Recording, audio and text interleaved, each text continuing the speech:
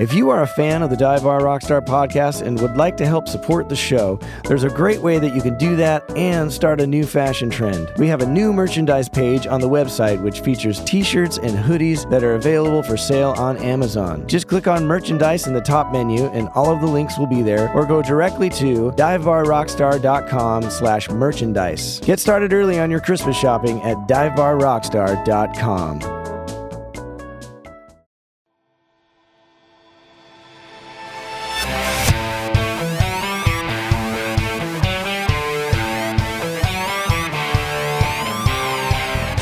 Welcome to the Dive Bar Rockstar podcast, a show exploring the lives of music professionals of all types, touring musicians, recording artists, songwriters, engineers, bar bands, wedding bands, and anyone making their living in the music industry. Whether you've dreamed of being a music professional or you already are one, this is the podcast for you. I'm your host, Eric Baines, and I hope that you not only find some entertainment here, but also some helpful tips, trade secrets, and ideas that will help you achieve your dreams. Happy New Year, everybody. It is 2023 now. 2022 is gone, and it was a good year, I think, for me, but hopefully 2023 has got, all the makings of being a really great year. Hopefully this COVID thing is behind us now, mostly. Obviously, we all got to still be careful, but, things are moving again. And everyone is poised to get back out and start destroying lives even better than we did before.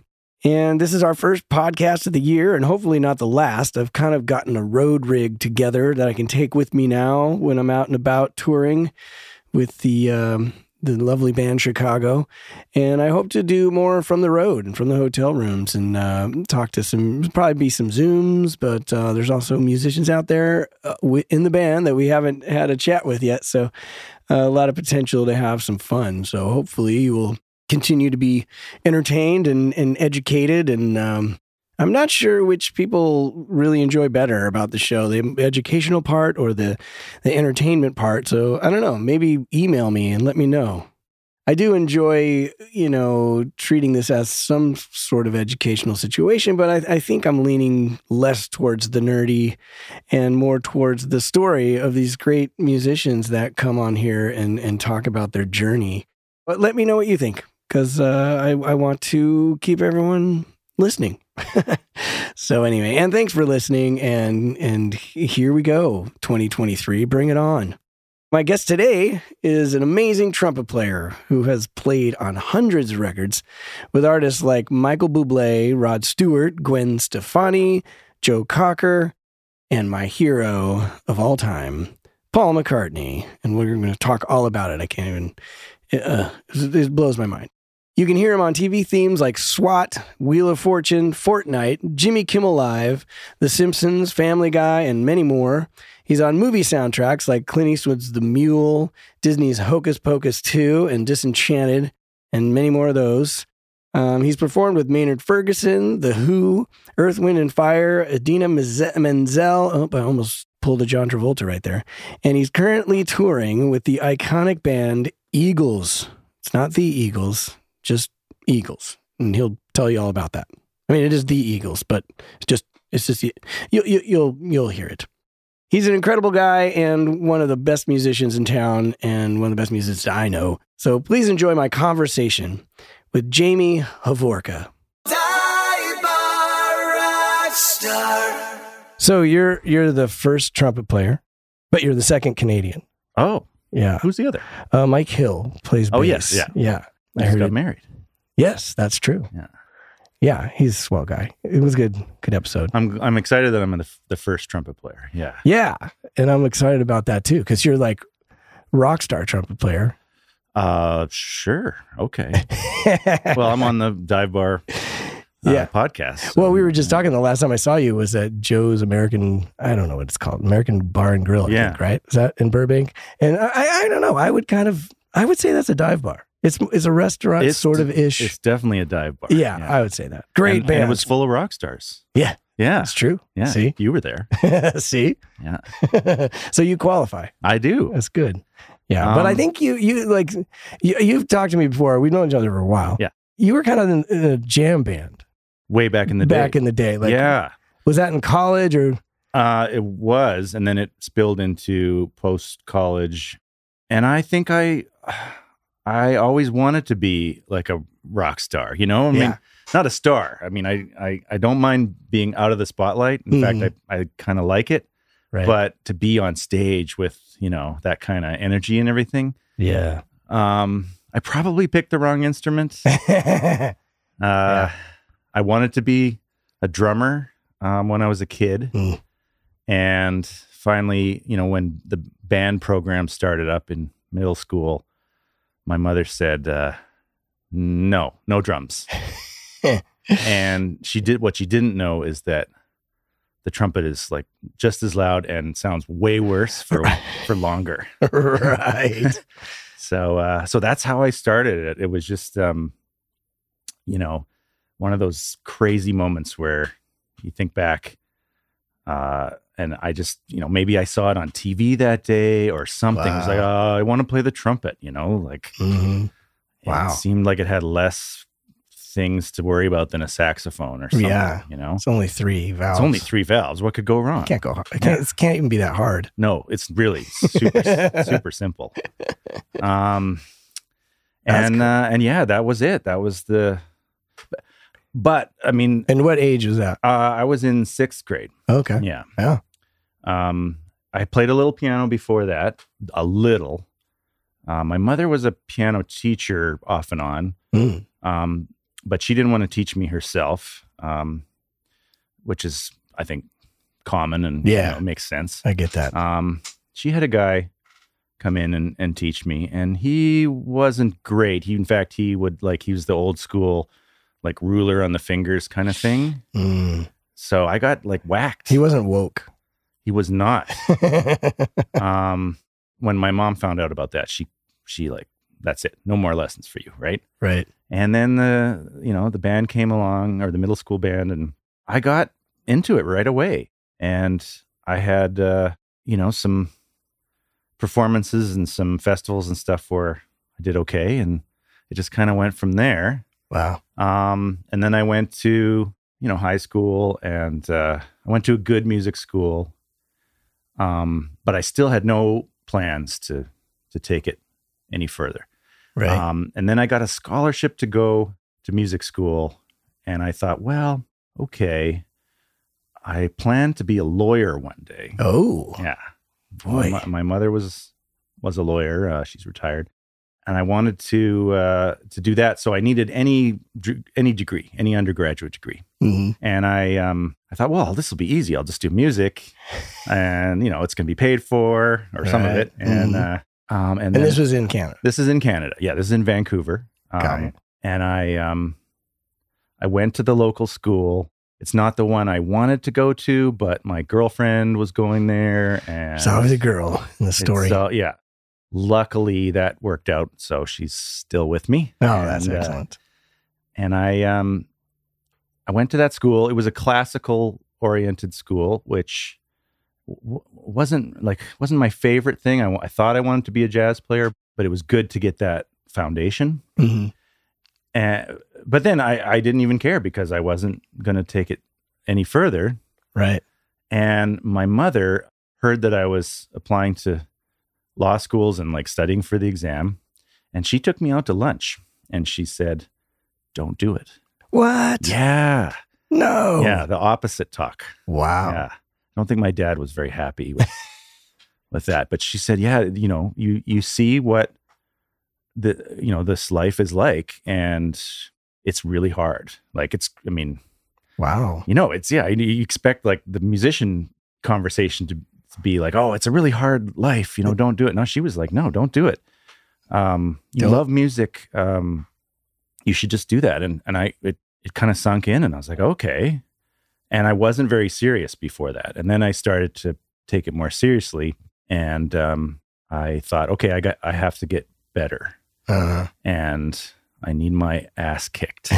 So I started applying for grad schools for music, and I ended up going to University of North Texas, which has a legendary jazz program, I knew that it had a reputation for ass kicking. Right. And that's what I wanted. Yeah. Wow. Yeah. So that was my first move into the US, and that was 2003. Yeah. Wow. Well, I've definitely never heard that story before. No. From anybody. No, because I'm always the opposite when I'm talking about my kid. And it's like, you know, if they come to me and like, I want to do music, I'm like, great. How about be a music attorney? Yeah. Or, I want to do sports. Great. How about be a sports attorney? You know, I mean, but that's great. Any attorney will tell you it's tough, you know, and I mean, some of the awful things you have to deal with, some of the awful people. Right. You know, and that's your job. Right. And, to deal with awful people. Yeah. I mean, she was a divorce attorney. So some of the shit that came up was just, yeah. Wow. Yeah. And my dad, like I said, my dad wasn't wild about it. He always wanted me to be financially secure. Right. So it took a while, but finally I think I got him some really good seats, you know, for an artist that he thought was really cool. And I think I got him backstage. And, you know, so after that, he was like, okay, you know, I think you're okay. Charmed him. Yeah. That's awesome. Wow. So you came here. Yeah. And you went to University of North Texas. Was that a good experience? Did you get the ass kicking that you were hoping for? I've heard that it's like pretty intense. It's big band school. It is. And reading, section playing. It's a good foundation for like the studio scene, I think, even though it's, you know, it's big band focused, but it's still relevant in, you know, today's scene. I went there hoping to get into, like, you know, for those of you who don't know, there's they call it the 1 o'clock, 2 o'clock, 3 o'clock bands. It goes up to 9 o'clock. And, you know, you want to be as low on that number as possible. And I was just like, please put me in like the 5 o'clock or something, so I'm not embarrassed. But when I got there, right away, I was auditioning for the 1 o'clock chair, lead trumpet. Holy cow. And I wasn't prepared for that, but I guess I did okay. And they, you know, the guy that was there, maybe they had some issues with. So, and you this is you know, you've already got a bachelor's. Yeah. You're coming in as a master's This student. is a master's program. Yeah. So I did 2 years there, but I played in the 1 o'clock the whole time. And, and it was intense, like really, you know, I'll say that when I went up against this guy, like they you know, they chose 3 tunes, and, you know, he plays the 3 tunes, and then they flip to me and I play the 3 tunes, and like, that's the audition. And this is, you know, week 1 and I'm terrified, but, wow. And I don't think it was good, but I guess it was good enough. And, and this poor kid, you know, had, I think he was doing his doctorate, and he had, you know, he had like 1 semester left or 2 semesters left, and he lost the gig. Wow. And in the typical North Texas way, he lost it by like having a meeting in the director's office, Neil Slater, and Neil said, you know, bring your folder in to this guy, and he had to give it to me. Oh man. And like tears are coming down his face, and he's like red, and he's mad. And yeah, and I remember Neil Slater saying to me, don't fuck this up. Wow. We may have to edit that, but you know. No. And I was terrified. That might be the title of your podcast. Yeah. Don't fuck this up. Yeah.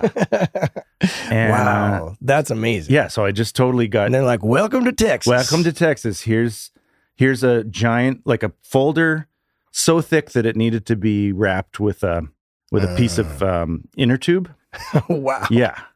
And learn these songs for this week. And in fact, I think there was like a tour or something that like in 2 weeks to Chicago or something, and I had to learn everything for that. And so yeah, trial by fire, is that what it is? Yeah. But it was good for me, and it was good for LA, because I think I can go into any scene now and remember how to, knock back the pressure and just focus and, it's everyone who comes out of there, reads well and, they're on time, they're in tune, they've got all these things down. Right. And, right. I do appreciate that from that program. Yeah, that's amazing, really. Because I went to Berkeley for a few semesters, and then I went to Metro in Denver. But all this are a little more laid back kind of schools. It's more of it feels like a school. Oh, we're all here to learn. Yeah. So when I got my first intense gig, it was like a shock. Like, so that's great that you had to. Yeah, that you had that experience before you got into the real world, especially LA, because it's not for everyone, and it has those kind of programs have a reputation.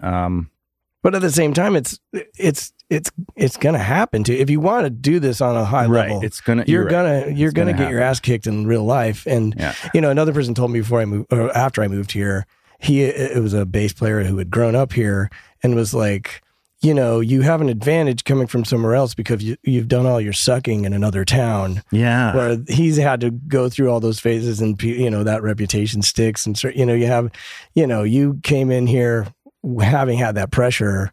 That's an advantage. Yeah. Yeah. Yeah. I mean, people sometimes call it the factory or whatever, but I know that if anyone comes into town and they've been playing lead in the 1 o'clock, I can call them to sub for me without ever hearing them. Right. I know they're going to be fine. Right. And that's pretty cool. Yeah. But it is what I wanted and needed. And luckily it was just 2 years. Right. Yeah. Well, 2 and a bit, because I couldn't quite graduate in the spring, but but I did graduate somehow. And then we moved to LA immediately. Oh yeah. Okay. So you always had your sights on that, or? Well, the trumpet teacher there at the time, Jay Saunders, legendary lead trumpet player, played with Canton and tons of sessions in Dallas, and just a great teacher and a great guy. He said, "Hey, where are you going to go? New York or LA?" And I was like, "Oh wow, those are the choices." And he's kind of like, "Yeah, and I think you should go to LA." And I said, "Okay, cool." And luckily, we're West Coasters already. Right. LA's a bit more of our scene, I guess, than New York. It's a little more laid back. It's a little more space. Yeah. Right. So, sure, and my wife's at the time probably more affordable. Well, even now, more affordable. Yeah, more affordable. As crazy it is out here, like New York is still worse. Yeah, well, I mean, here you can live in a detached home as opposed to an apartment in a sketchy part of right. New York, like so many musicians have to start doing. Right. Mm-hmm. My wife, her sister was here in LA, her only sister, so that made a big difference. But as soon as I finished, I was offered a road gig with, let me guess. Oh no, maybe I'm wrong. No, go ahead. Maynard Ferguson. It seems the go-to horn guy out of college. Yeah. Especially from that school. And there's a few other bands that recruit from that school, but, often half the band is, North Texas. And you seem to be kind of famous for a recording of Maria that you did while you were there. Like I found people on YouTube doing your version of that song. That's crazy. I know. And it's beautiful. I mean, it's incredible. Thanks. So, there's a reason for that. That must have helped or did it hurt? I don't know. No, it's a beautiful tune. And, I played it many times since, I guess it's kind of like a signature tune. But was that like a shoot? So you've got to get that gig, was it pretty? Yeah. I mean, in a way, first of all, when Maynard Ferguson calls you and you're a trumpet player, there's only one answer, right. And, I had considered even staying a little longer and maybe starting a doctorate, but, and in fact, some of the faculty were pressuring me to stay. But Jay Saunders was like, "No, you need to go and do this. Yeah, this is your next degree kind of thing. Right, right. And I said, okay. A friend of mine, Stockton Helbing, was the drummer at the time, and he just said, "Oh yeah, we need to get Jamie. You know, he's just finishing up." And I joined. $400 a week, shared hotels. I was going to ask, because we'll get to what you're doing now. Like compared to that, though, that your first crew gets. Like, you've got a roommate. You know. Yeah, you got roommates. You got too many people on the bus. What was we had 13 people on the bus, and it fit 12. You know. Yeah, right. And it was an older. I mean, it was still a coach, sleeper coach, but it had seen better days.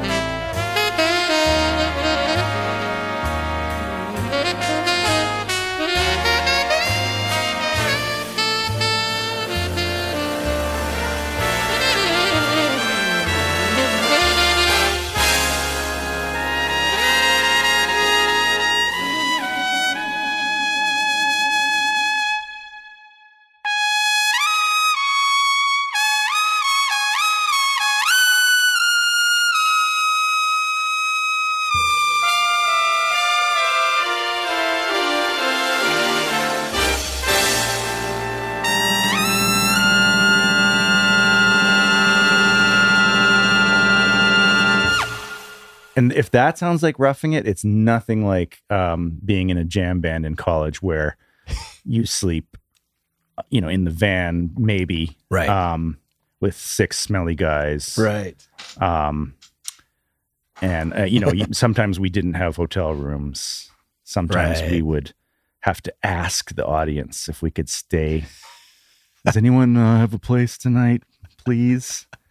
And sometimes we would just sleep in our sleeping bags on the side of the road. Like I'm not kidding. No, yeah. We couldn't afford hotels, right? So this was a big step up from that. Yeah, but that's so funny. Yeah, yeah. That's something I never wanted to do. I often think back. I might be more successful as a artist, doing my own music if I was willing to do that. Yeah, just get out there and whatever it takes to get your name out and get the exposure and and I was like, I just have certain standards that kept me from being successful. Yeah. I don't know.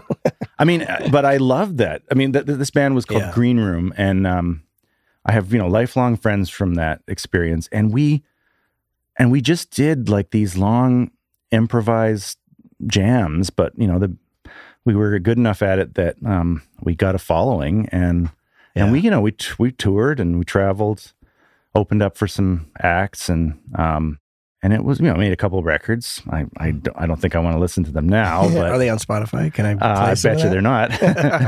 And but it was fun. And then now I realize, like, wow, we were like doing this thing and getting paid to basically, improvise these.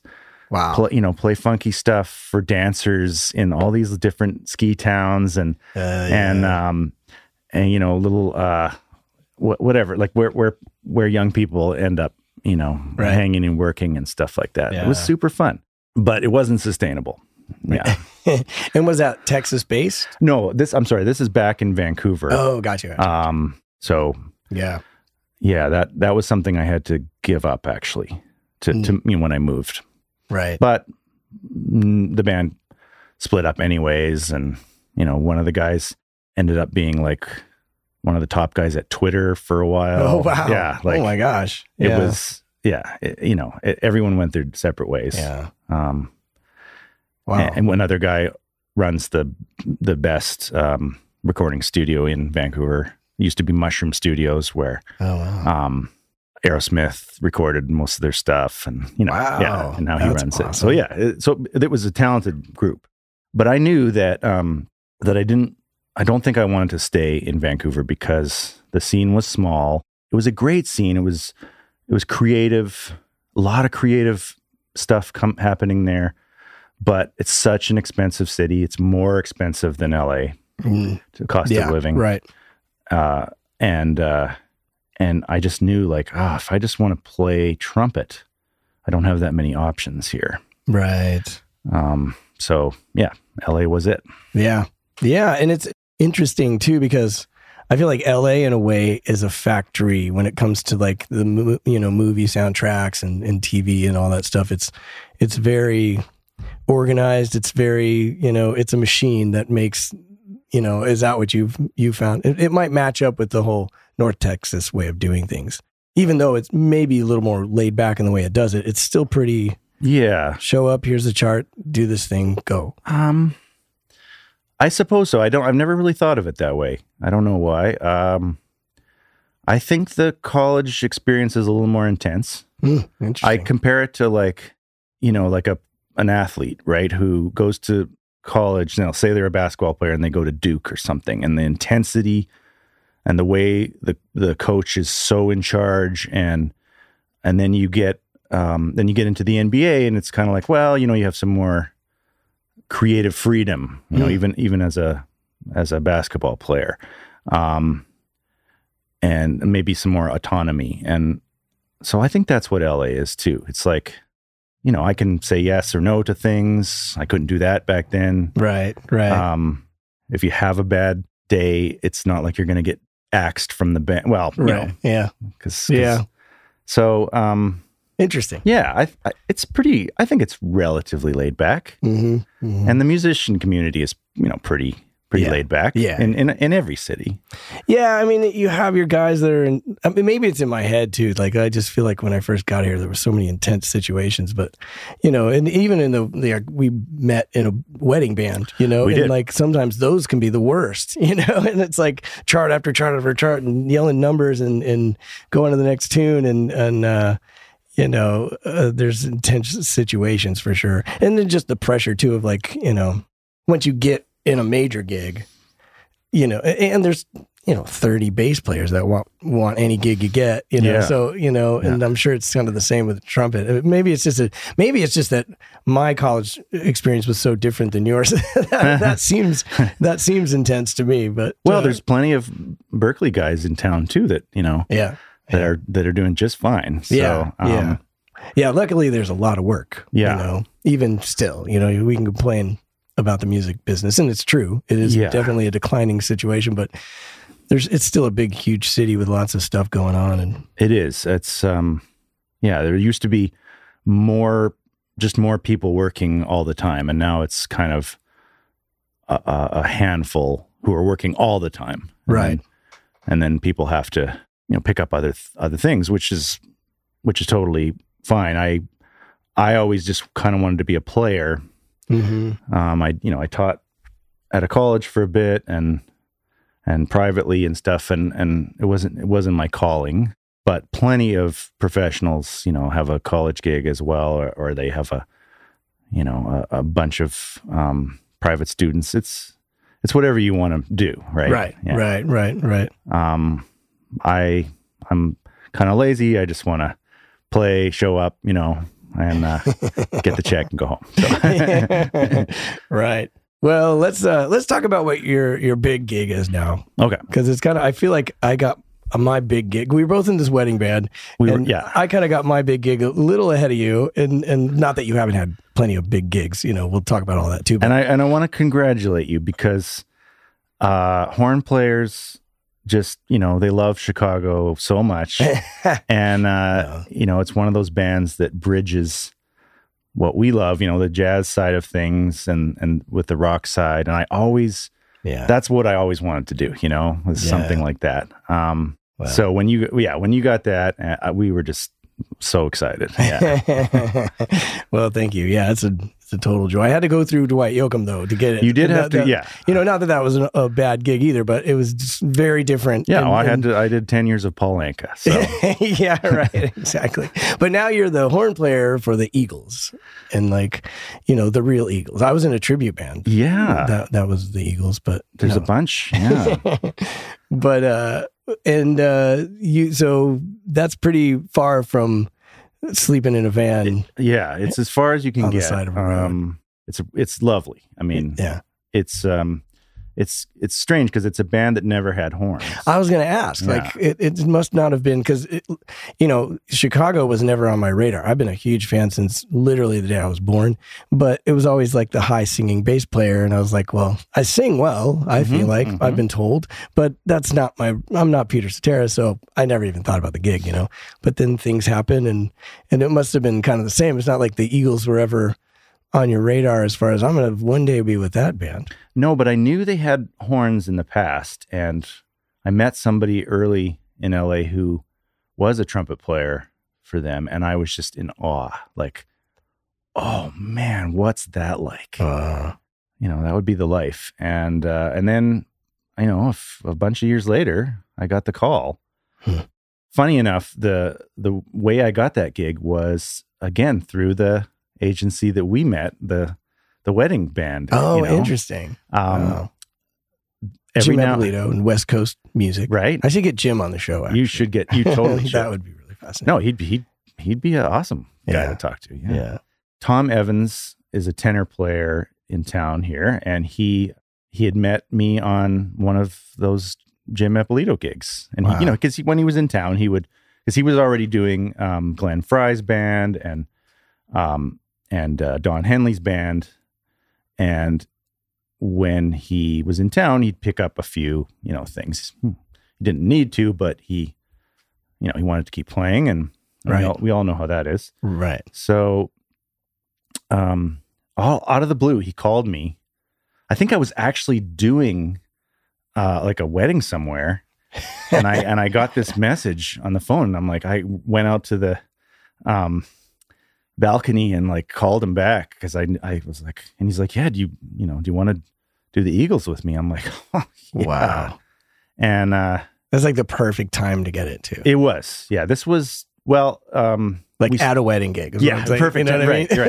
Right. You're probably getting ready to want to kill yourself. Yeah, and I don't remember the rest of the wedding gig, but I probably phoned it in. Yeah, it was a great call, and of course I said yes, but I knew it was kind of an audition too. They had made a change with the lead trumpet position. This is a 5-horn section, 2 trumpets. And, got you. There's some hard stuff, surprisingly, for Eagles, but this particular section wrote some hard stuff for the guys to do because we wanted to be relevant, and we also didn't want people to to take our gigs, you know? And there's a fairly famous Spanish-style cadenza at the beginning of Hotel California that's been in the band for a number of years, and Bill Armstrong was the original gotcha. Composer of that. I mean, it's just sort of an improvised thing that him and Joe Walsh came up with. Got you. But it's very exposed, and it's the encore. You have to come up on stage basically by yourself. There's a few rhythm guys, but the lights are off, and then you come up, and all the spots just go right onto the trumpet player, and you have to do this fairly tricky, finesse kind of pretty thing, and not mess it up. Right. And it not everyone can do that, and I totally get it. I was terrified at first. Yeah. But they needed somebody that could be consistent on that. So they went through, I think, a couple of guys, and the Eagles were starting this whole new thing without Glenn Fry. They had, some renewed life with Vince Gill coming in, right, and Glenn's son, Deacon Fry, to cover, all the stuff that Glenn did, which was a lot.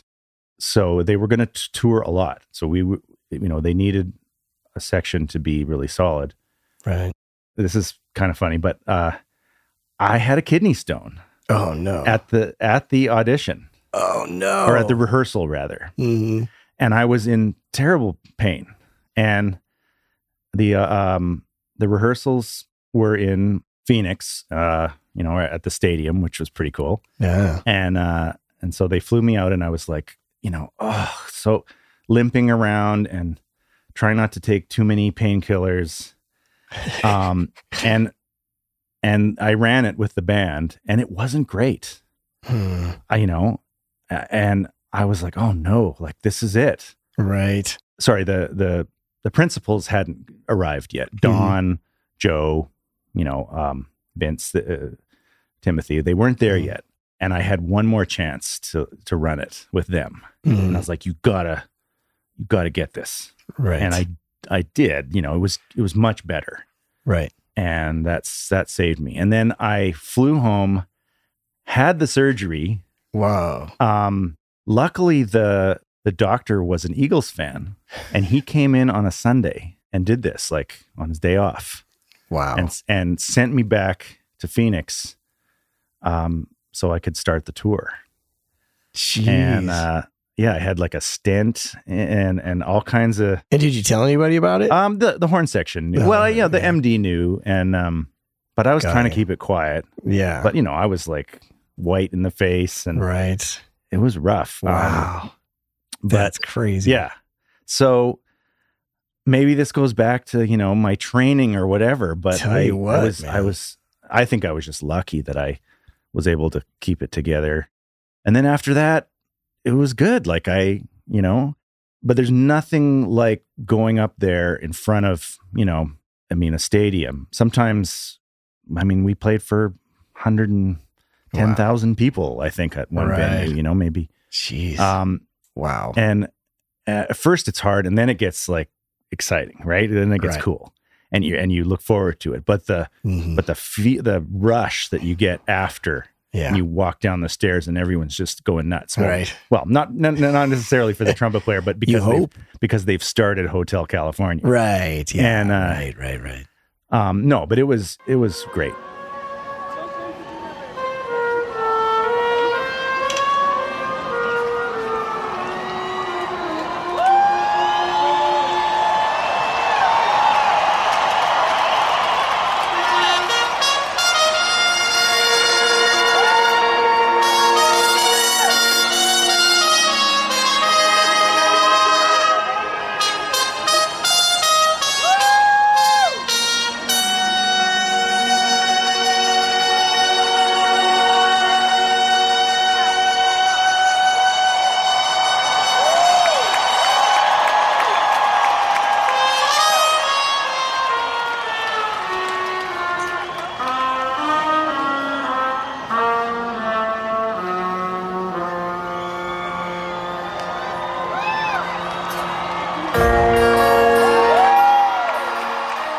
But that kind of pressure is really what it takes to be able to withstand that. It's just, you have to have that on to be at the level that kind of we're playing. I think that's something when I was, a little kid dreaming about being a player or whatever, I didn't really understand.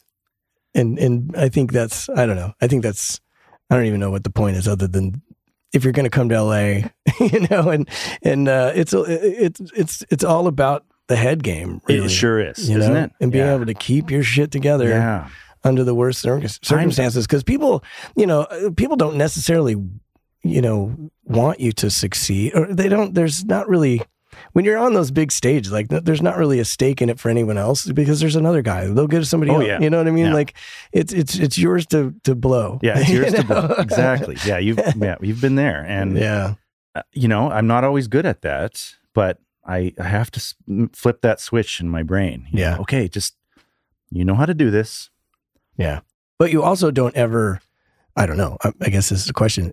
Let that fear stop you. Like, that's the other thing. The hardest part really is when you get the call, knowing what it's going to be and saying yes, when you could just stick to your gigs you're doing and stay on the couch and watch TV, Yeah. Like to know that you're going to put yourself in that position. And sometimes that's like the hardest part, just to say yes. You're right. And then getting through it, you're in it and you just have to. But just like, I know kind of with the Chicago thing too, because I went from playing with Dwight and it's, bass wise, it's super simple, music wise. Singing wise, it was a challenge. Like I'm singing backup for Dwight all night long and, rangy and like there was stuff to it. But then I remember getting a text actually that, hey, this guy's going to call you. Chicago's looking for somebody. And I knew instantly, like my body went into shock because I just saw the future and I was like, I'm going to have to do this. I'm going to pretend this is a decision that me and the wife are going to make, but I just knew that I was going to have to do this. I can't say no to Chicago. And then but I'm just like, oh, I got a baby. Yeah. I'm, just the cushiness of knowing the show with Dwight. And then just like, I know the pressure that this is going to be. And I know the amount of time it's going to take me to learn this music because, I got a sound check for like an hour. Like we played like 5 songs and okay, ready to do the show. What I mean? Like, and like, I didn't have time to be like, oh, can we go over this section again? It's like, I'm basically there to prove that I can do the show and then we're going to do the show, Yeah. And the next, that was at a small theater. The next night was like 5,000 people in an arena, and just got bigger from there. So it was like, anyways, but I just remember that moment of just like, oh God, I have to do this. I can't really get out of it. This is my career and this is the pinnacle. Yeah. But God, it's going to suck. Yeah, it does. It sucks for a while. Yeah. And I had a couple of performances at the beginning that were, like everyone knew. Right. Oh, that trumpet player just missed a note. Kind of thing. And you're so exposed. Oh, yeah. Oh. And so you just try to like walk off stage and shake it off and the guys give you a pat on the back, Well, that's good at least. Yeah. No, they're very supportive. Because not everybody does. Yeah. Some people, you walk off stage and they're like, what the fuck was that? Yeah. Well, Don Henley likes things to be very, very nice and clean and everything as he should, Right. And he's notoriously, I've never met him, but not the easiest fella, not the nicest guy. I don't know. How have you found him? I didn't have that experience with him over the years. He's an introverted guy and he doesn't like being in the spotlight unless he's on stage. Like, doesn't want to meet fans. Interesting. And as long as you keep that in mind and he realized that, well, actually he went to the same school that I did, North Texas. He was not, was he an English major or something? I forget now, but interesting. Yeah.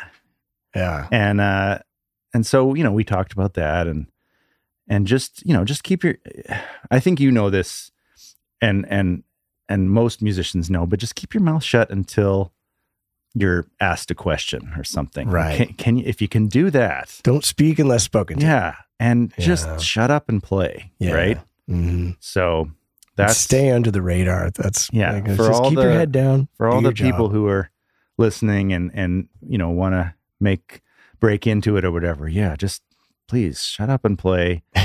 It'll make all the difference. Yeah. Be on time,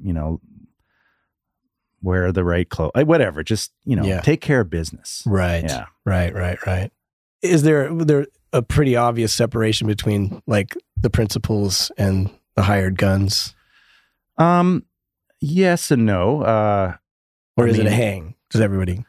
No, it's not a hang, but, we eat together and we sometimes hang out a little bit. Like Joe likes to go to basketball games and I'm a huge fan. So we would go sometimes because I knew I was going to get good seats. Sure. And Vince would like to go, look at guitars. So he'd see if anyone wanted to come. That's cool. And here we are walking down the street with Vince Gill, and a lot of people don't recognize him because he looks like such a regular dude. Right. And then he walks into a guitar store, and they are like, "Oh, I know who that is," and yeah, so he's really down to earth, and he likes to, hang out. He likes to golf, and that's cool. Yeah, he wants it to be more of a hang. Got you. And everyone's nice. Well, that's good. Yeah. So it doesn't feel necessarily like a pressure situation from the musicians. No, I think the musicians, once they're in and once they're trusted, then then we're cool. Yeah. Yeah. Got you. That's great. Yeah. It's always like the new people that scare everyone. Right? Yeah. Like what's that guy going to do? Right.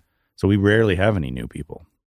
And they seem pretty loyal to their guys then. Yeah, I mean especially if they don't want new people, that usually works in old people's favor.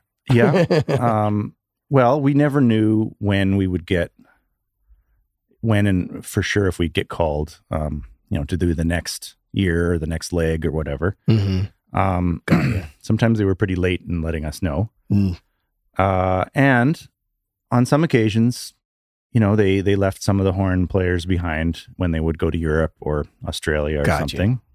So you never knew. I was one of the, Tom and I would go, but I never knew if that was a for sure thing. Right. Yeah. And how much horns are there?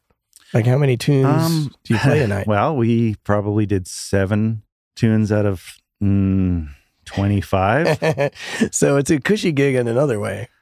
Yeah, it's and in fact, most of it is quite basic. It's like, just kind of whole notes underneath the band and stuff. But then there's these moments of terror, that you have to be ready for. And Joe Walsh likes to have the horns on his stuff, and he likes it to be, kind of up there, in intensity. And we had to do this horn break on one of Joe's tunes, and it was very exposed, and it was hard. Like, you had to go up to a double B, and there's not a ton of trumpet players who can do that, right? So in a way I knew like, okay, my job is secure, but if I mess it up too many times, it's going to be pretty obvious. So yeah, what Wayne Bergeron, one of my heroes, says,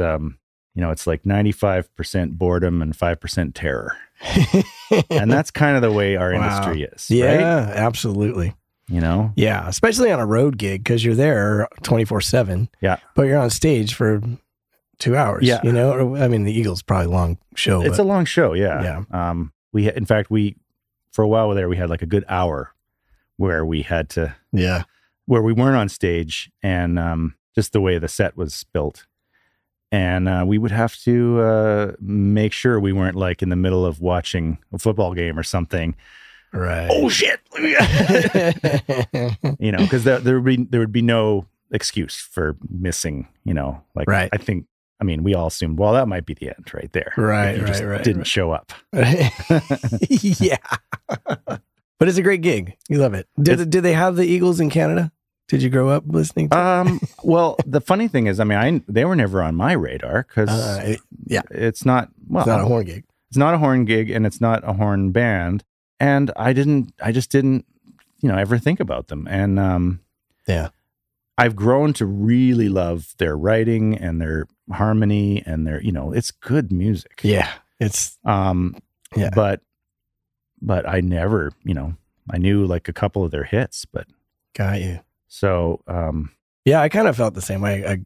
But then I got in this tribute band. Actually, the leader is another episode on here, on the podcast. But then I thought to myself too, it's like, for when I started out as the Henley guy, and like, my opinion, the better songs, they're all not better. I should say that they speak to me more. Yeah. You know what I mean? They're all amazing songs. I mean, come on. And then they found that I played bass, so I started subbing for that guy, and that was like a little less fun and the higher singing. Now I got Timothy B. Schmidt and Randy Meisner. But the good thing about it, I thought, is like, well, I would look at these other bands that wear wigs and crazy costumes, and it's like the Eagles just show up and play their music. So a tribute band, we just look nice, show up and stand there and play the shit out of the music. Yeah. It was such a joy to do that. I do like that. They pride themselves on, there's no pyrotechnics. There's no, there's some, nice lighting and stuff like that, but they just play the songs. Yeah. And because of that, I've watched tons of footage and, when I was wear wearing what the gig. you're wearing that day. It's fine, And they usually stick super true to the record. Like you were talking about Don Henley wanting to get clean stuff, and you listen to him perform Hotel California and play drums. He probably doesn't do that anymore. I don't know. Does he play drums? Does. Oh yeah. It's like, it's pretty close to the record. It is. Like it's very consistent every night. Well, he would argue that the people want to hear that. Yeah. And there's some, Joe gets to improvise his solos and stuff still, but even somebody like Vince Gill, who's an amazing guitar player and a great improviser, he mostly sticks to the solos that were on the record. Yeah. And I think that's the way they want to. Yeah. And in a way that's kind of easier, because you know what you're going into, you know what they want. Yeah. It's pretty. People are critical of it too, and I get that. We had a horn part where we, broke into kind of like a Dixieland improv section, and that lasted for maybe a year or so. And then finally they're like, we think it's just too chaotic. And, Yeah. Probably Don was like, let's cut that. So we did. That's cool. I'm a rock star. How would you like to hang out and talk about music, or discuss something you've heard on the podcast? How about learning some new techniques on the bass? Do you have a new song and would like some feedback from an experienced and professional songwriter? You can do all of that and more at golive.ly. I'm offering private bass lessons and songwriting feedback in a private setting over Zoom. Just search for me, Eric Baines, at golive.ly, pick a date and time, and schedule a lesson. It's that easy. I can teach you advanced bass techniques, music theory, improvisation, or we can talk about how to prepare for a gig, the best thing to wear to an audition, or the most important things to know about living on a tour bus. If you have a new song that isn't quite working and you need some feedback from someone who's written and co-written hundreds of songs for artists, TV, film, and video games, I can help you with that too. All skill levels are welcome. Search for Eric Baines at golive.ly, golive.ly, and I can't wait to meet you. I'd like to take a second and thank you for listening to the Dive Bar Rockstar podcast. Getting the word out is a vital part of what it takes to keep this show on the road, and the easiest way to help is to subscribe wherever you listen, and if you have an extra minute or two, please leave a review. You can also follow our page on Facebook, which is the Dive Bar Rockstar Podcast, or follow me on Instagram at Dive Bar Rockstar. Okay, enough begging. I hope you're having a great time, and once again, thank you for listening.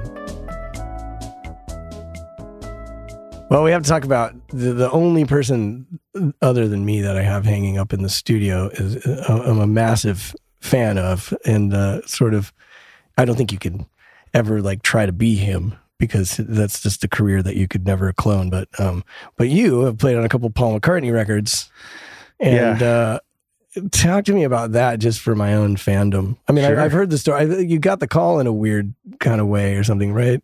Yeah, a little bit weird. Oh yeah, I think I remember telling you this. Well, first of all, if it wasn't for Jeff Babco, wonderful keyboardist, trombone player, he would say trombone owner. in on Jimmy town, Kimmel, right? on Jimmy Kimmel and many other things. Yeah. And a very close friend. He referred me to Paul McCartney's contractor, and she called me late at night and just said, "Hey, are you available, tomorrow night for a session?" And I was like, tomorrow night? No, I don't. I think I had a rehearsal for something, and it was, a required rehearsal for an awards show. So I kind of had to be there. And I was just about to say no. And she's like, "Well, would it matter if I said that it's Paul McCartney?" And I was like, "Yeah." And I was okay. Yes. And I don't care what happens with that person. No, right. No, Jamie Tate was running the rehearsal, and he's a great drummer and friend of mine. And of course he understood. Right. So he's a great guy too. Yeah.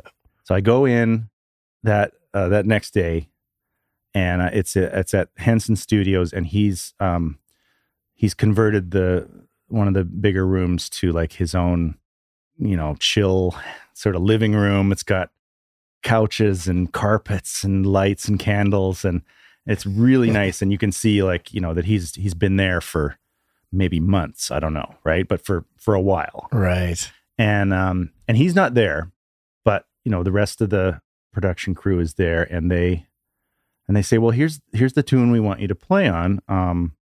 Well, the solo one, we did some section stuff too, but the solo tune, we think it would be nice on cornet.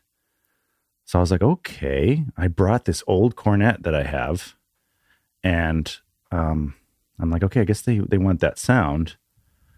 And I played that a little bit. And whenever you hear, so you knew that going in. I knew what. Or you just always bring your own. No, I knew to bring it. Gotcha. I wasn't wild about having to play it. Right.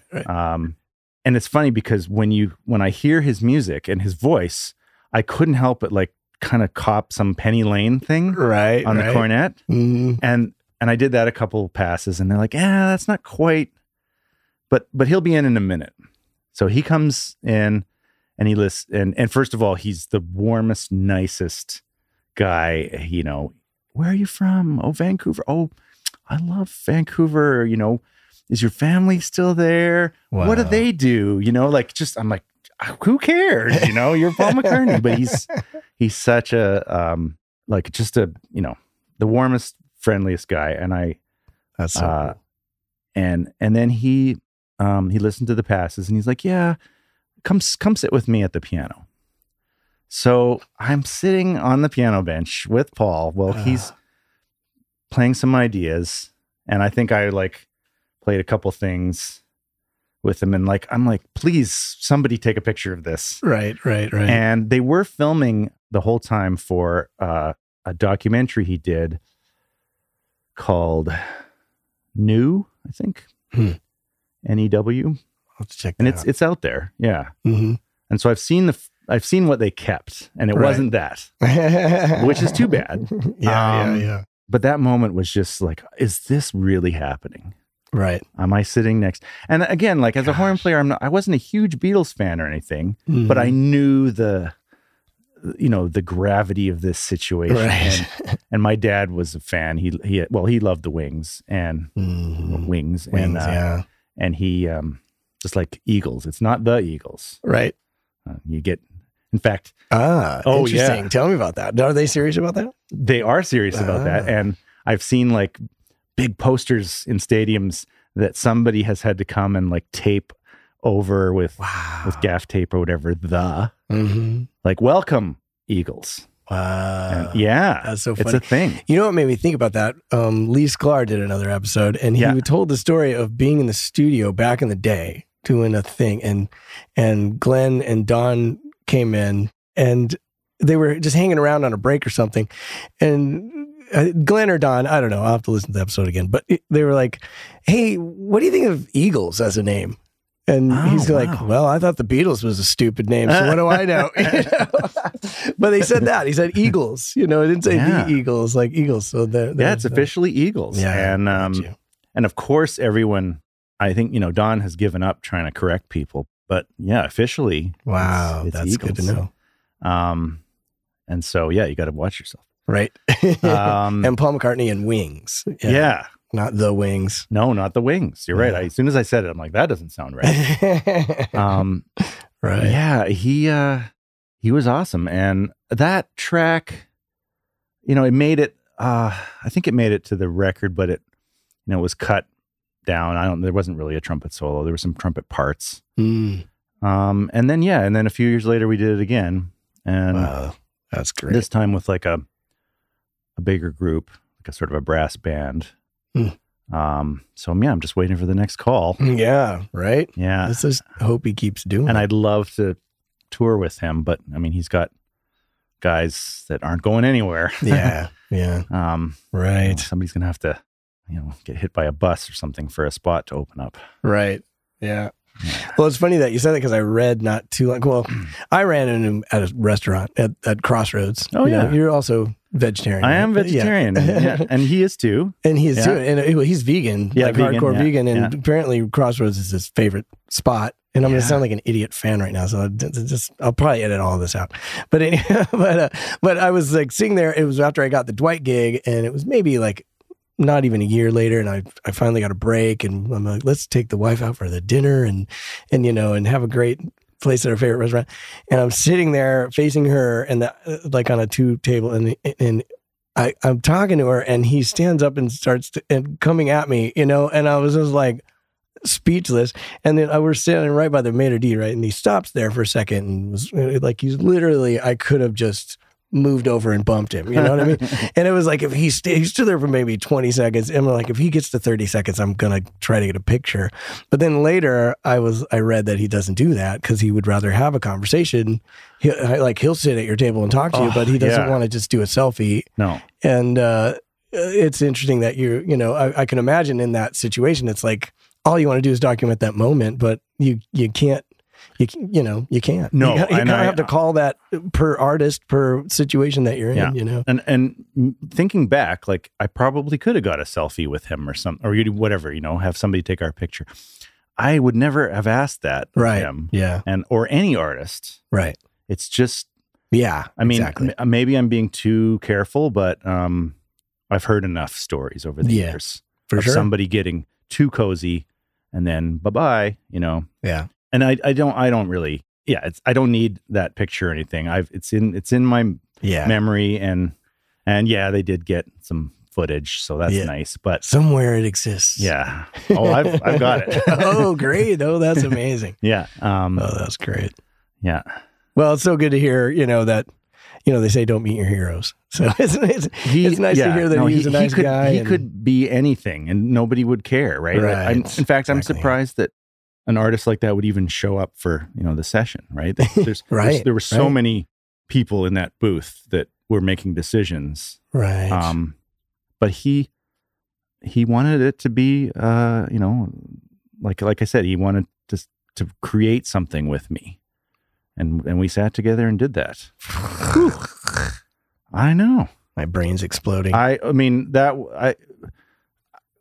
that's the number one moment, I think, for me, of my career so far. I mean, how could that be eclipsed? I don't know. Right. I don't think it can. Yeah. He's the guy. Yeah. Totally. So do you does Ringo hang out a bit, since him and Joe Walsh, are related, essentially, Yeah, they are brothers-in-law. I actually saw them. I was walking around the Forum shops in Vegas at Caesar's Palace. And when I first met my wife, and I was like, I'm not this guy, but that's Ringo Starr and Joe Walsh walking like 20 feet in front. Yeah. I'm going to have to follow them for a minute, like, I can't believe I'm looking at a Beatle, Yeah. But anyway, does he show up? He does. Not often, but like for sure when we're in LA. Does he live in LA? I don't even know. I'm not sure. Yeah. Well, I'm sure he has. I feel like he must have a spot here, because he's here. He's here a lot. Yeah. Like, and McCartney does too. Yeah.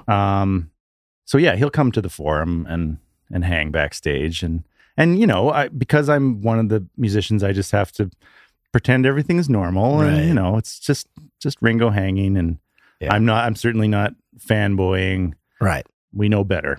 Yes, exactly. Which is another part of I don't know about the pressure necessarily, but it's like the chess game that you have to sort of play, when you're around. Yeah, you do. These huge folks, And it often, I hear that even the best musicians, if they can't keep a lid on it, it's not good. No, yeah.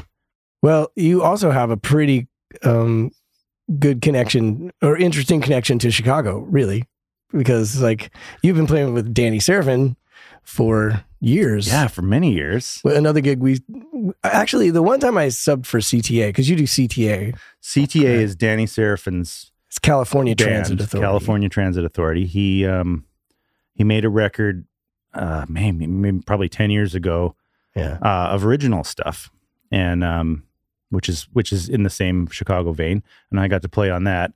And then he still does lots of gigs where we do mostly the Chicago material. Yeah. I was gonna say the one time I've subbed with CTA proper, they didn't have horns. It was like they brought in Peter Fish. And he played keyboards. Oh, wow, yeah. It was in Indiana. It was like a lower budget situation, sure. I'm sure. But then years later, he called me again because he was doing these charity events with Tommy Thayer and Robbie Krieger. And eventually Bill Champlin and I got to the rehearsal and you were there. And at the time we were playing in a wedding band together and like, oh, of course it's you on these horns. They got the best. Oh, well, I don't know. They got the guys that were available at the time. So how did you get to know Danny? I think that our original tenor player, Rick Keller, called me in for the session for that record. Got you. And we'd been friends for a while, and I met him, and I knew who he was, but again, I just did my job, and it was a cool record. A lot of writing by Mark Bonilla. Yeah, the guitar player. Yeah, guitar player. And wonderful. Kind of co-founder of the wonderful band. With Bill Champlin, and for a while it was Bill's son. Oh yeah, singing, Will Champlin. Will was singing. The high stuff. I did. You did something. I did some of the gigs with him. In fact, I did the. Bill Champlin wasn't on the gig. Will was, so he did the high part, Hard Habit. I did Bill Champlin's part, which is odd and awesome. But he was also on The Voice, I believe. He was, yeah. He's a phenomenal singer. Yeah. In fact, he was on The Voice while we were touring a bit. And it was interesting to, like, he's a very low key guy and does not like, kind of introverted. Does not like the attention. Yeah. I mean, introverted is sometimes like a bad word or whatever, but he's like very much that way. Right. And we would like flank him in the airport, walking around, because he'd get especially like the young people who were watching The Voice or whatever, they'd see who it was and they'd come for him. Wow. And I mean, it was almost like I was security kind of thing. Like, right. He doesn't want to talk to you, Right. But it was interesting to see him, go through that, and not enjoy it, Yeah. Yeah. It's funny because I get picked out sometimes, with Big Eagles fans, especially if we've just played the night before or whatever. And if I'm in the airport, then I get people coming up and like, oh, can I get a picture? I'm like, dude, I'm the trumpet player. It's not. Yeah. Man, I'll tell you a funny story. I don't even know if I'm going to put this in the podcast, but it's my birthday this last Monday and I went to Vegas. Congrats. And George Bryant, the drummer that subbed on one of the gigs that I just did with you guys, was like, hey, come out Monday night. We'll go see Santa Fe. Which is in Vegas, just they've been around for 40 years. Yeah, just unbelievable horn band. So I think it's probably my favorite band. Yeah. That's still working today. They're just so good. Yeah. And George has played with those guys, so they, he knows them. We got a comp table, whatever. And so at one point, the guy, Jerry Lopez. Jerry Lopez. Yeah. Jerry Lopez says, hey, the bass player for Chicago is here. And I'm like, oh, cool. Great. So then the gig gets over. I'm smoozing. I've had a few wines.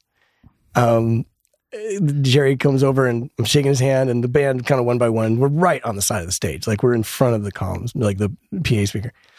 And I get to Jerry and I'm like, yeah, so great. And then right next to him, pokes his head in, Danny Seraphin.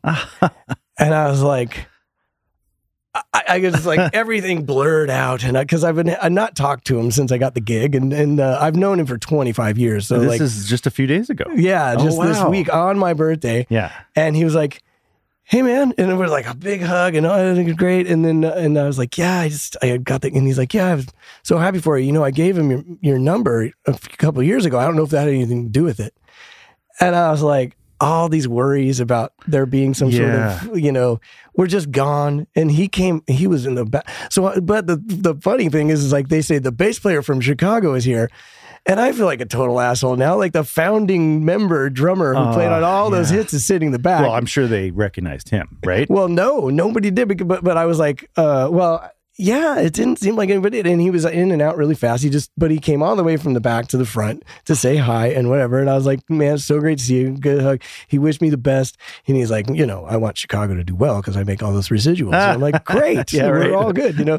And then I was like, yeah, I feel like an asshole. Like they just said the bass player in Chicago and you're here. And he's like, oh, well, they didn't know I was here.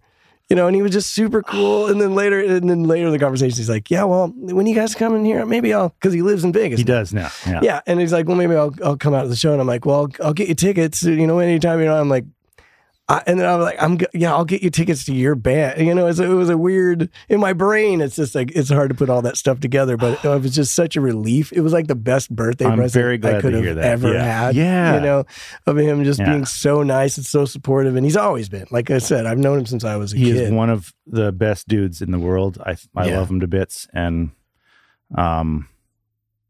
maybe we need to edit this, but you know, he had that heart attack this year. And I got to talk to him about it. And I was just, you know, beside myself. I didn't realize how much that affected me. And, you know, he was in Hawaii at the time. So I just texted him. I mean, like, cause I didn't know if I should bother him. I just said, hey man, we heard, and you know, he called me and we talked and he's like, I'm good. I'm so good. Don't worry about it. And I was like, you know, tearing up because I'm like, I don't want to lose you, you know, not just because because you're an icon, right? Yeah. But because you're my friend and you know, he's an awesome dude. We love doing that band. Yeah. And we love playing the songs. And he, you know, he still kills and and he sounds better than ever. Yeah. Because he's really like, I think he's really, you know, if you go through a health issue like that, you want to, I think you get like a new lease on life a lot of the time. And he feels like I gotta play, you know, more drums. I got to practice more. And, you know, just, he sounds great. That's great. It's a trip like working for Chicago. And maybe you think about this with the Eagles too, and Danny, obviously, but just like these guys are up there, you know, they're in their 70s. And on the one hand, and maybe you find this too, like touring with Chicago, they've been doing this for this was the 55-year anniversary. Wow. Yeah. So the machine runs completely efficiently. You know, there's rarely any drama. You know, they just know after all these years what they like, how it needs to run. You know, and it's like it's been the most seamless transition into any situation, and just no drama at all. And that's nice. But at the same time, you're just like, I could realistically be around when we lose one of these guys, you know, and it's like, it's such a drag, especially when it's like music you've listened to and been fans of your whole life. It's always on everyone's mind, you know, like, well, not really, but. And then losing Glenn Fry, of course. Yeah. I mean, and that was, you know, that was an accident, right? Yeah. So, you know, well, first of all, you don't, whatever that phrase is, you know, don't count your chickens. Right. You know, it's day by day. You're thankful if you get called for the next leg. And if you don't, then life goes on. And, you know, because as soon as you start relying on a project to keep you, you know, keep your mortgage paid or whatever, that's dangerous. Yeah. You got to keep things, you know, other things going always. And in fact, the wedding band that we've kind of been joking about is something I still do. Yeah. First of all, because I love those guys so much, and they're great musicians. they're, we've grown up together, but it's so steady too. Like you can count on it. Right. And, when the pandemic hit, that was the first thing to come back. Right. Right. And you were, I was so grateful to be gigging again. Like even doing somebody's wedding or a corporate thing or whatever. It's like, I'm playing again, Yeah. So yeah. And how did so are you a U.S. citizen? Yeah. As of like a year ago. Oh, a year ago, but not during the lockdown. Did that affect like unemployment or anything? No, I had a green card for a number of years. Got it. But yeah, during the pandemic, we decided because we had time, right. We decided to get our citizenship. That's cool. Just to have it. Right. And, for sure. And so we're dual. And you can be dual. We're dual. Yeah. And so our you're not kids, giving up anything. No, kids are dual. And that's cool. No, it's just like one extra option. You get to vote. I get to vote. Yeah. In fact, I voted. Contribute to this country that you're making. No, I voted for the first time a few months ago. And, that's great. And then more recently in November. Mm-hmm. And it was fun. I haven't voted for, a long time because I've been away from Canada for, I don't know, 2003, right? Wow. 20 years. Yeah, almost 20 years. Wow. That's cool. And so the other thing about being a trumpet player, and you're kind of the high note guy, so you've got a year off. I mean, how do you keep those chops? Oh. Did you have to really make a conscious effort to? Honestly, I didn't play much for a while. I mean, it was a nice break. Mm-hmm. We were in the middle of a Eagles tour when the pandemic hit. In fact, we were in Dallas, and I was having the best night. We were at the Mavericks game with Joe and a few others, and we had like courtside seats, and Mark Cuban was hanging, and I was sitting next to Patrick Mahomes. Oh wow! Yeah. Oh man. And I didn't have much to say to him, but right. Hey, dude, you're really good at football. Yeah, you're good at football, man. Oh, you're the trumpet player from the Eagles. I mean, from Eagle. No, it's kidding. And you're like, Eagles. Yeah, I totally. I had to tell him what was what. And it's one of my favorite teams. I mean, because I lived there for a bit. Oh yeah, my wife's from Missouri, so she'll be happy. Yeah, to hear of this. The Mavericks, right? Oh, gotcha. I'm a big Mavericks fan. Got you. And I'm just having the time of my life, and they're winning, and Luca's putting on his show, and I think I got a text like in the middle, like, you're going home tomorrow. Wow. So pack up. And that was kind of devastating because to go from that, that high to just being like sent home and the tour's off. We didn't know how long. I think they thought like 3 weeks should do it. Right. And then we knew that wasn't going to happen. And then it was 3 months. Mm-hmm. And then that didn't happen. Yeah. And then it was like a year. It was August of 2021 when we finally got back. Wow. Yeah. And even that was chaos because people were getting sick. Right. And the horn section got sick. No, I didn't, but wow. So rough. Yeah. I'll be honest, I didn't handle the pandemic very well. I know some people did some really cool things and they made records that they were or they did projects, or they made the best of it. And I kind of felt sorry for myself for quite a while. Wow. And so yeah, don't do that. Yeah. Well, it's crazy because I needed such a break at the time. Like it just was, I was so excited when they told me I was going home. Oh yeah. I had just been hitting it so hard, and but it's definitely different. But you're on, I was on a particularly tough gig, and I was getting worn out, and we maybe had like a 3.5 week break once in 3 years, and so I was just like, I can't wait, but coming from a gig that you're enjoying and it was like the top of your career and it was easy too at that point. I mean, we had it so dialed in, right?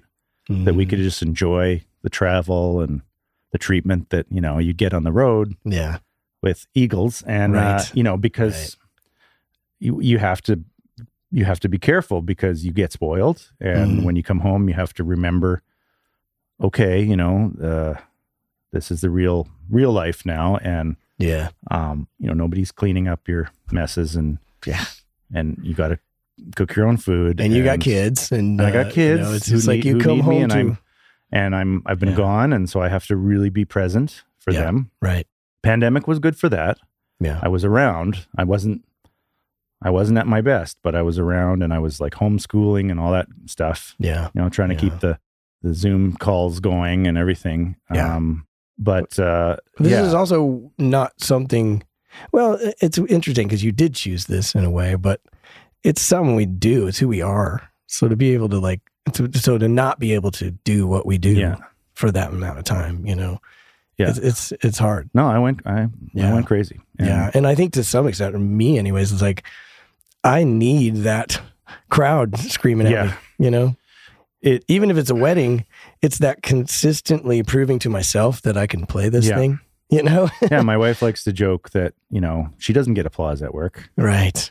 And I think, haha, but it's true. Like it's kind of an addictive thing. And even if it's not the crowd, it's your fellow musicians. It's your fellow musicians. And it's like, if I'm away from the bass too long, I forget that I'm a bass player. I don't know what that is. Maybe that's another deep thing with me. I don't know. But, my self-esteem starts to go, and I have to get that in my hands and play with people and be like, oh, wait, I'm pretty good at this. Like I need the constant reminder, whether it's a crowd or just a rehearsal or playing with my friends. It's like it's really important. We do, and we know lots of musicians who suffer when they're not performing, and in fact, we know lots that don't make it. Yeah, like big ones. Yeah, Prince or Michael Jackson or Eddie Van Halen, or if they're not, if they don't have the high of performing, they seek it from somewhere else. Yeah. So,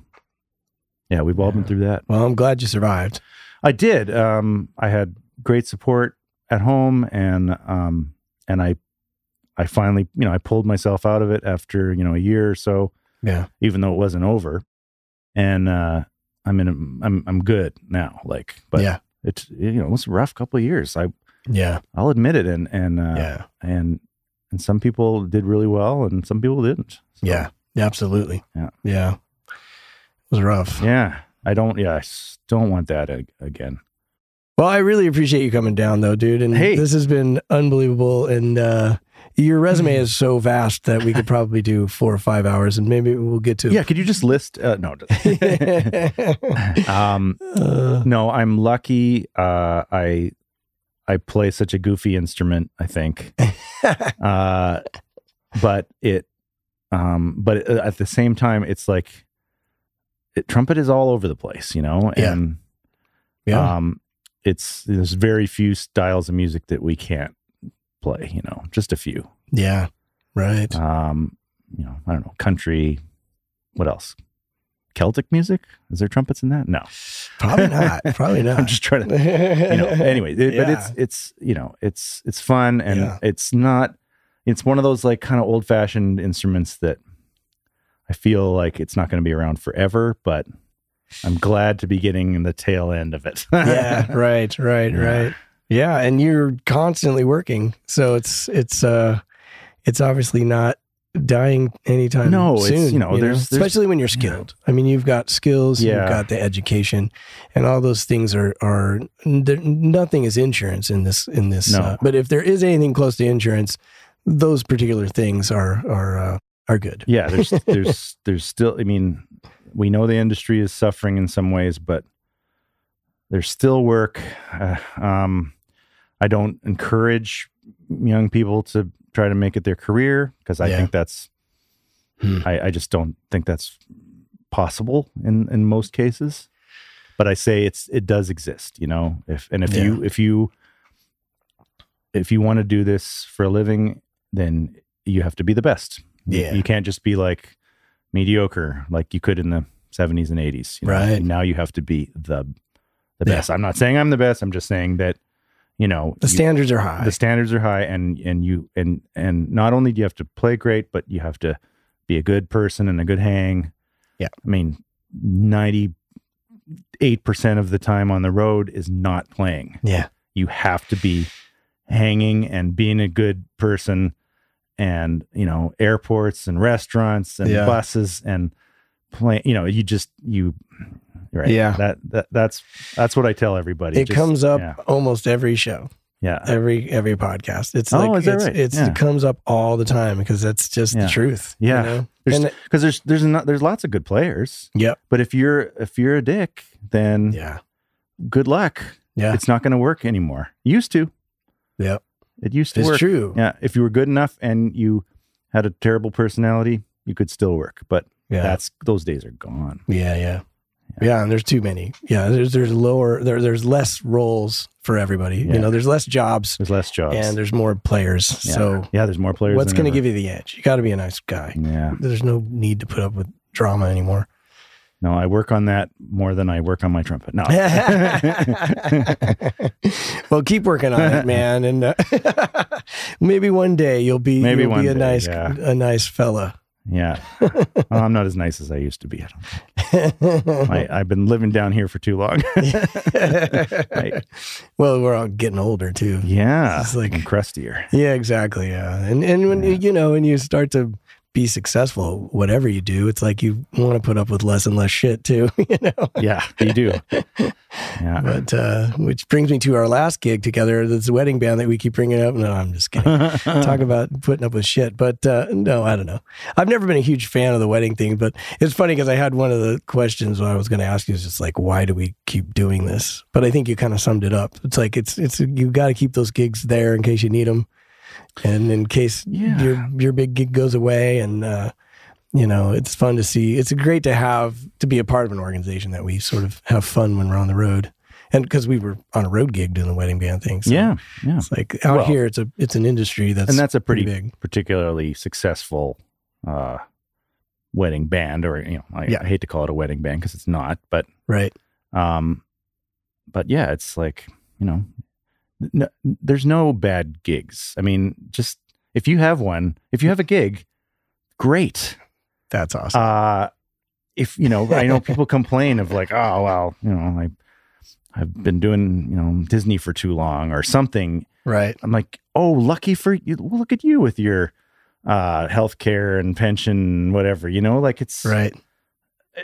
All the gigs are good right now because you can't be as choosy. So, Yeah, for sure. And if I go back to, doing, $50 jazz gigs or something, that's fine. Right. Well, I don't know about you have to get let's take it easy, man. You'd have to get a day job, I guess. Well, that's not going to be an option for me. I have no other skills. I know. You get this far down in life and you're like, not only I don't really have any other skills, it's like hard to do something that I'm going to suck at when you get so good at doing what you do. You cannot teach an old dog new tricks, and it's painful. I joke that I'm, if I get all my teeth knocked out tomorrow, which I probably will. What am I going to do? I think I'm going to be a park ranger. That's what I decided. Yeah. Well, there you go. Go live in the bush. Awesome. Well, thanks, man. Thank you, Mr. Baines. So awesome. Yeah, I think people will get a lot out of this. I hope more than our friends listen to it. that probably won't happen. But no, I'm really glad you're doing this too. This is good for the industry, and it's it's fun, and you're a good host. Well, thank you. I hate to end on I'm a good host, but I will. Yep, I'll take it once in a while. All right. Well, thanks, man. All right, thanks, buddy. So I don't usually let the whole song play. Those of you that have listened before, I don't usually put a whole song on there, but man, I just had to let Maria play because it's just such a great arrangement by Don Sebesky, and it just flows so well. I just had to leave it. And for those of you that don't know, it's really hard to play those high notes on a trumpet with that much control and tone and just beauty. And there aren't a lot of players in the world that can do that. So kudos again to Jamie HOVORKA. What I think is important to point out is that sometimes on these big gigs, there's not a lot of interaction between the hired musicians and the principals, meaning the actual members of a band or the artist that you're working for. So don't assume that there will be when you get there. I always go in thinking there won't be, and that way, if it's a fun hang, then it feels like a bonus, you know. We also have to be careful about how we talk about our gigs sometimes, and sometimes you even sign an NDA or a non-disclosure agreement to do the gig.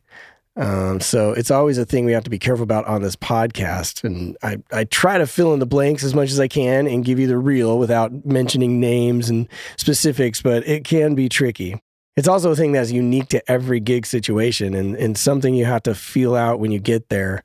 Because, sometimes artists or bands don't want you to post any information or pictures at all. Others want all of the social media posts they can get, So it's another thing you have to find out when you get there so you don't lose the gig over something stupid and something that you would have never thought was a thing, So, be cool. Because it's these artists' right to control, or have a say in how the public sees them. So, it's just something that's important to respect. Don Henley spent a year at Stephen F. Austin University before transferring to North Texas State University, where he was an English literature major. Henley spent 3 semesters at North Texas State before returning home to Linden to attend to his ailing father. The school was renamed University of North Texas in 1988 before Jamie attended. A cornet is much like a trumpet. They're shaped a little different, but they sound pretty close to the average ear. But a trumpet has a cylindrical bore, which results in a brighter sound, while a cornet has a continuously conical bore, which provides a warmer sound. Well, I hope you enjoyed the show. We've got lots more to come this year, I hope, knock on wood. And I look forward to talking to you. I'm a dive bar rock star. Wow, you've made it to the end. I'm hoping it's because you completely enjoyed yourself and are now filled with knowledge and inspiration to move forward with your dreams. If that is the case and you would like to stay informed of new episodes, live events, and general news, please go to divebarrockstar.com and sign up for the mailing list. If you have any questions, comments, corrections, or complaints about anything you hear on the show, please email me at fanmail@divebarrockstar.com, and you may even end up on the show. We at the Dive Bar Rockstar Podcast, with all of our hearts, thank you for listening, and remember, it's all about dreams.